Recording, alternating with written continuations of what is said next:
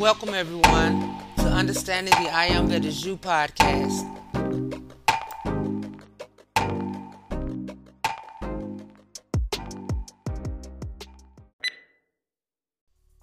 Hey everybody, it's your girl Wynn Ruffin, and I pray all is well with everyone, and your hearts and minds are full of love, joy, and compassion for all God's children and all God's creation.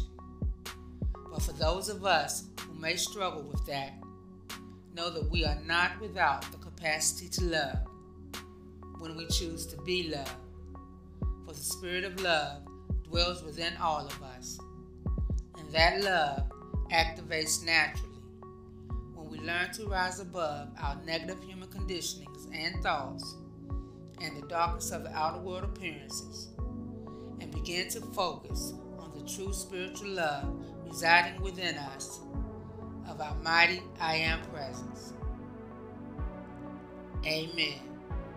Give thanks and praises for love and life, and y'all be loved.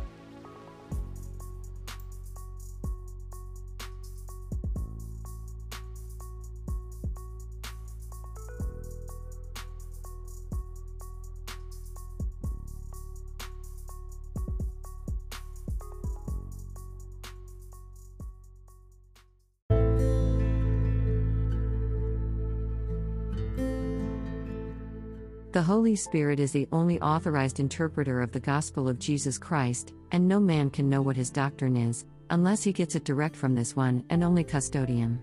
It is not to come second-hand, but each for himself must receive it from the Holy Spirit, who is sent by the Father in the name of the Son. The question is frequently asked, who is the Holy Spirit, and what relation does he bear to God and to Christ? The early disciples knew the Holy Spirit as the third person of the Trinity. The Father is always first, the Son second, and the Spirit third. The terms Father and Son express an eternal, reciprocal relation. The Spirit is the infinite breath of God, as the Son is His infinite Word. We may understand the relation and office of the Father, the Son, and the Holy Spirit by analyzing our own mind and its apparent subdivisions during thought-action, because each one of us is a perfect copy in miniature, an image and likeness, of the great universal first cause, being. The source of all my manifestations is my mind. This source is exactly like the Father, is the Father in degree. An idea arises in my mind of something that I want to do, this idea is the Son. I express that idea in definite thought, that is spirit going forth to accomplish that whereto I have sent it. The Father is principle. The Son is principle revealed in a creative plan. The Holy Spirit is the executive power of both Father and Son, carrying out the creative plan. Thus, we might also say that Father is being, and the absolute, the unlimited, the unrelated. Son is the I Am, identity of being. Holy Spirit is the personality of being. In its last analysis, Holy Spirit is the personality of God. The Holy Spirit is neither the all of being nor the fullness of Christ, but is an emanation or breath, sent forth to do a definite work. Thus circumscribed, he may be said to take on, in a sense, the characteristics of personality, a personality transcending in its capacity, the concept of the intellectual man. The Holy Spirit is designated in Scripture as personality, and is not always existing for the consciousness of humanity in uniform degree. The mission of Jesus was to open the way for the Holy Spirit to enter into the minds of men. But when the Comforter is come, whom I will send unto you from the Father, even the Spirit of truth, which proceedeth from the Father, he shall bear witness of me. Nevertheless, I tell you the truth, it is expedient for you that I go away, for if I go not away, the Comforter will not come unto you, but if I go, I will send him unto you. And he, when he is come, will convict the world in respect of sin, and of righteousness, and of judgment. The function of the Holy Ghost, or Spirit of truth, implies distinct personal subsistence. He speaks, searches, selects, reveals, reproves, testifies, leads, comforts, distributes to every man, searcheth all things, yea, the deep things of God. What writers of the Old Testament ascribe to Jehovah, the writers of the New Testament ascribe to the Holy Spirit. The Holy Spirit is the law of God in action. In that action he appears as having individuality. From this fact the Hebrews got their concept of the personal, tribal God, Jehovah. Their prophets and mystics came into conscious mental touch with this executive lawgiver of God, and he used them as the mouthpieces through which he guided and directed his people. Adam talked to him as Jehovah God. In this we understand that by means of the harmony and perfectness of the sinless man's mind, he was always conscious of the omnipresent Holy Spirit. Discord had not entered his innocent world, he was in the Eden of infancy. The desire for independent experience entered his mind, he began to get knowledge from experimenting blindly with the powers of being, and in so doing, severed the connection between his mind and the mind of the Holy Spirit. Then the Holy Spirit found other means of communicating with men, the most common being the visions of the night, or dreams. And he said, "Hear now my words, if there be a prophet among you, I Jehovah will make myself known unto him in a vision, I will speak with him in a dream." The Bible records a long line of prophets, mystics, and dreamers, who for thousands of years communicated the word of the Holy Spirit to the people. Jacob dreamed, and behold, a ladder set up on the earth, and the top of it reached to heaven. And behold, Jehovah stood above it, and said, "I am Jehovah, the God of Abraham thy father, and the God of Isaac. And behold, I am with thee, and will keep thee whithersoever thou goest, and will bring thee again into this land." Joseph dreamed, and he interpreted the dreams of others.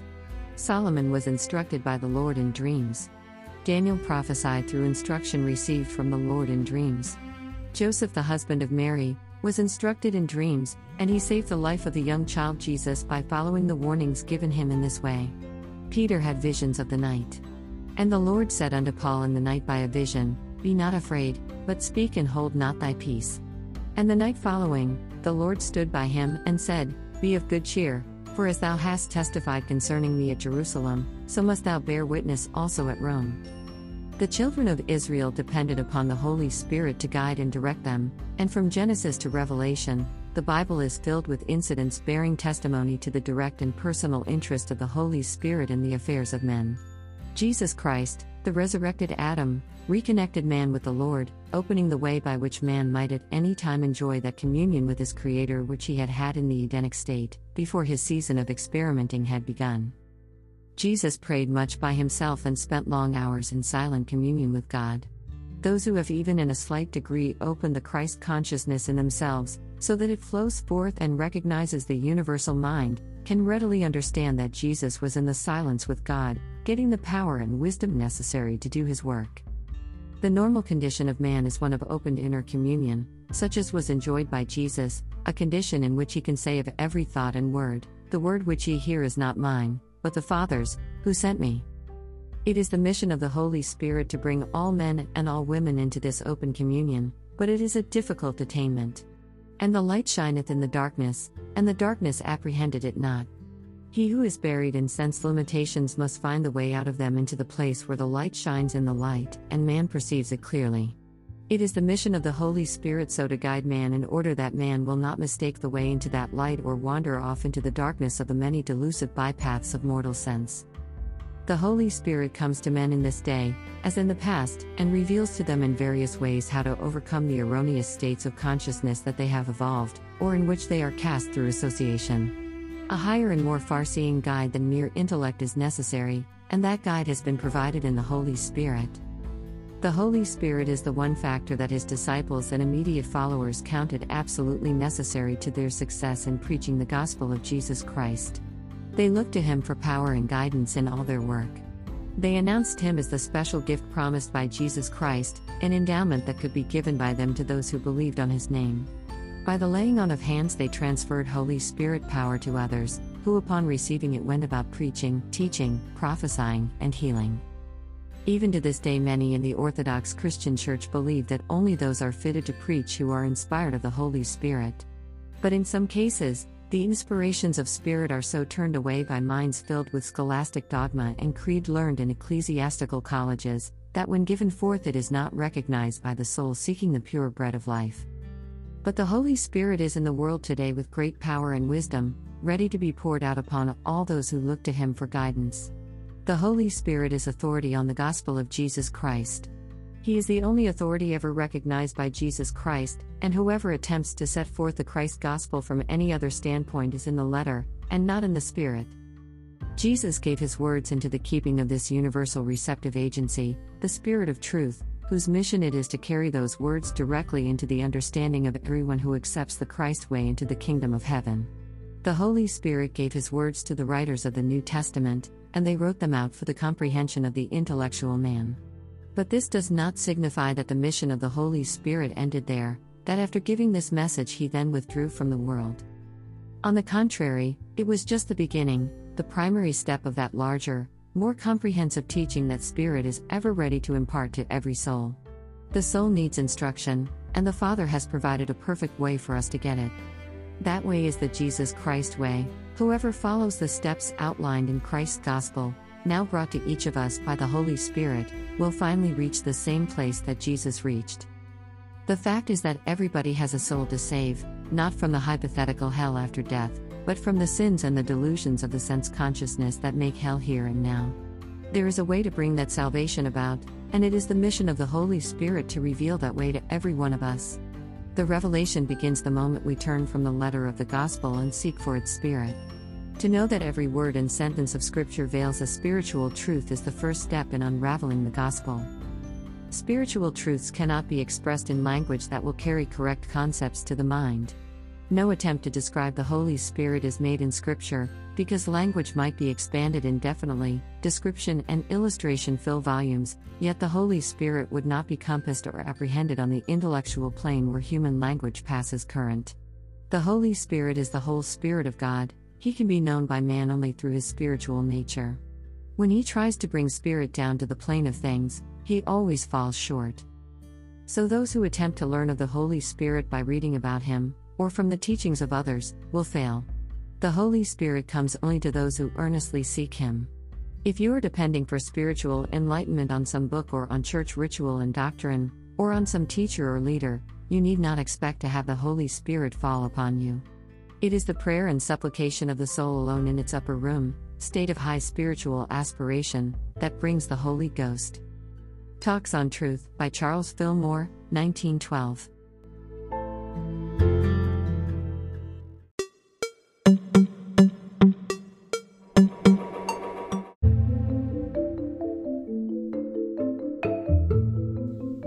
Isis Unveiled, Volume 2, Chapter 2.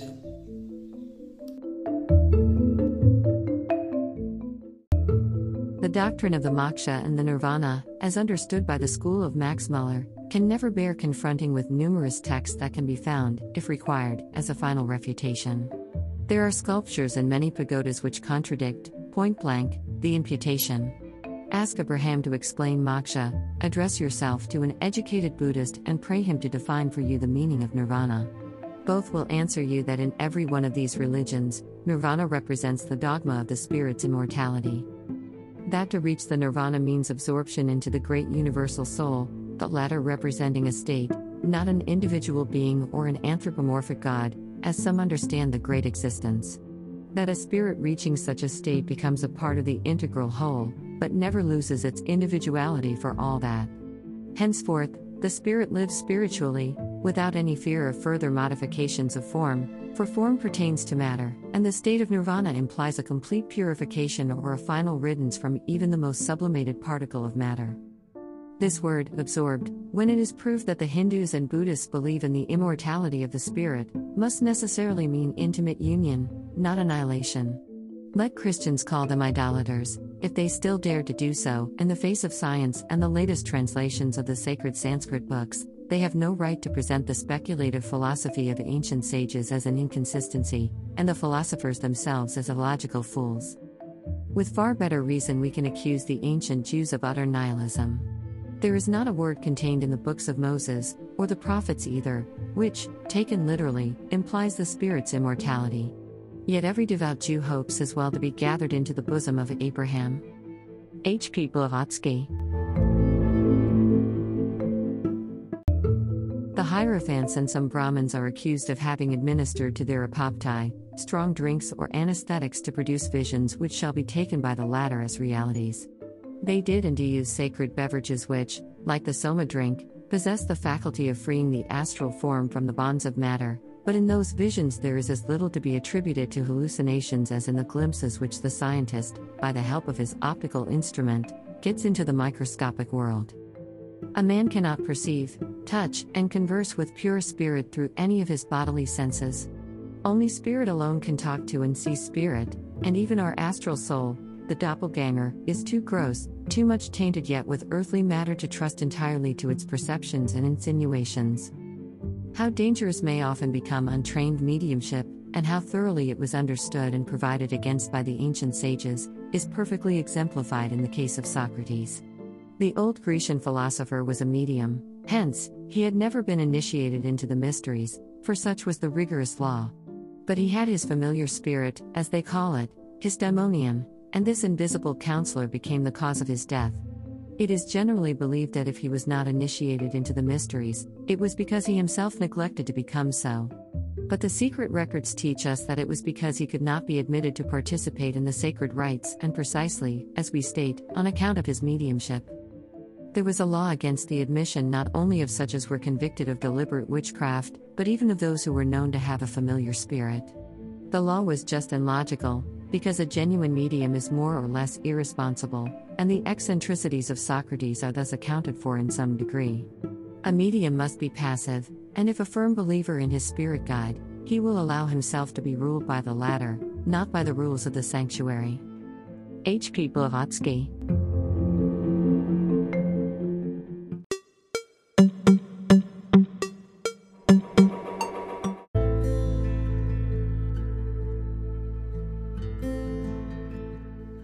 The I Am Discourses, Volume 16.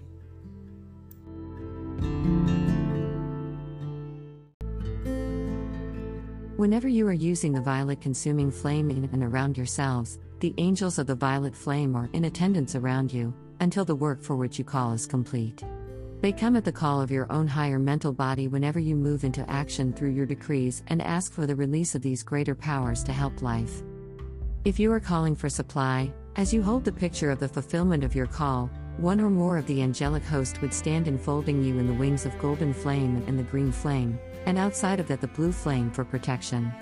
So, if you will understand the interaction of these magnificent powers of life and the reality of these magnificent beings, you will make much more rapid progress, and your decrees will bring you their blessings much more quickly.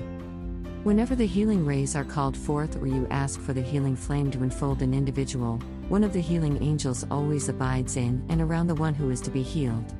If you could see, my loved ones, the assistance that the great beings, the cosmic beings, offer mankind through every conceivable channel that will help, your heart would burst with love and gratitude and devotion to those magnificent beings of God that are always ready and are always pouring the assistance of their love, wherever they will be received. So, in accomplishing that which is the fulfillment of your calls for the nation, there must come legions of the angelic host to blaze the various activities of the sacred fire into very definite channels, until the change is brought about that fulfills the great divine plan and destiny of your land. The atmosphere of Earth, my loved ones, contains with it many, many things of which mankind know absolutely nothing. There are elements in the atmosphere of Earth, there are beings in the atmosphere of Earth, there are conditions and manifestations in the atmosphere of Earth provided by the cosmic law to ever glorify the beloved I Am Presence and the ascended host, with the boundless blessings which life bestows, and which are ever waiting an opportunity and opening through which they may come into outer physical manifestation in this world. Beloved Archangel Michael,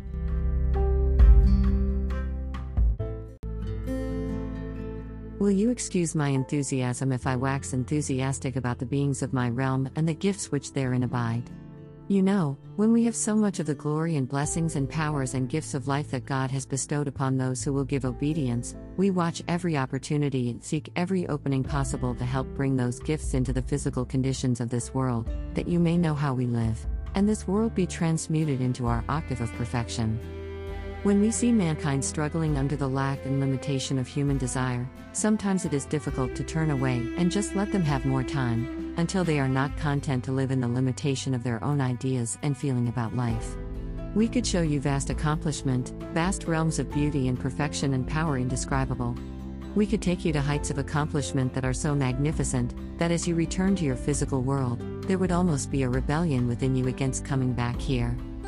So, we cannot take you to those heights of perfection until that hour when human desire in this world no longer exists for you. If you will desire the presence of the angelic host, and you will desire the greater powers and eternal perfection of your mighty I Am presence in action, in the physical world, we can give you more of our gifts, more of our power. And more of our legions of the angelic host can come closer into the physical affairs of mankind and abide with you, until the transmutation takes place that lifts your world into greater freedom and greater perfection. The beings of my realm are ever awaiting an opportunity to bless you, and as they give you their blessing, they open the way for me to give greater blessing to the world. So, if you will consider yourselves children, may I say, in the family of the angelic host, I trust our qualities and our powers may become more victoriously acting in you, and therefore make you carry to the rest of the world more of the perfection of our realm. And surely, my loved ones, the world needs it. The world needs our perfection, I assure you. And when your own individual affairs seem to lack that which you would like to have, remember, our world is ready to give its blessing, to make your world like ours. Beloved Archangel Michael,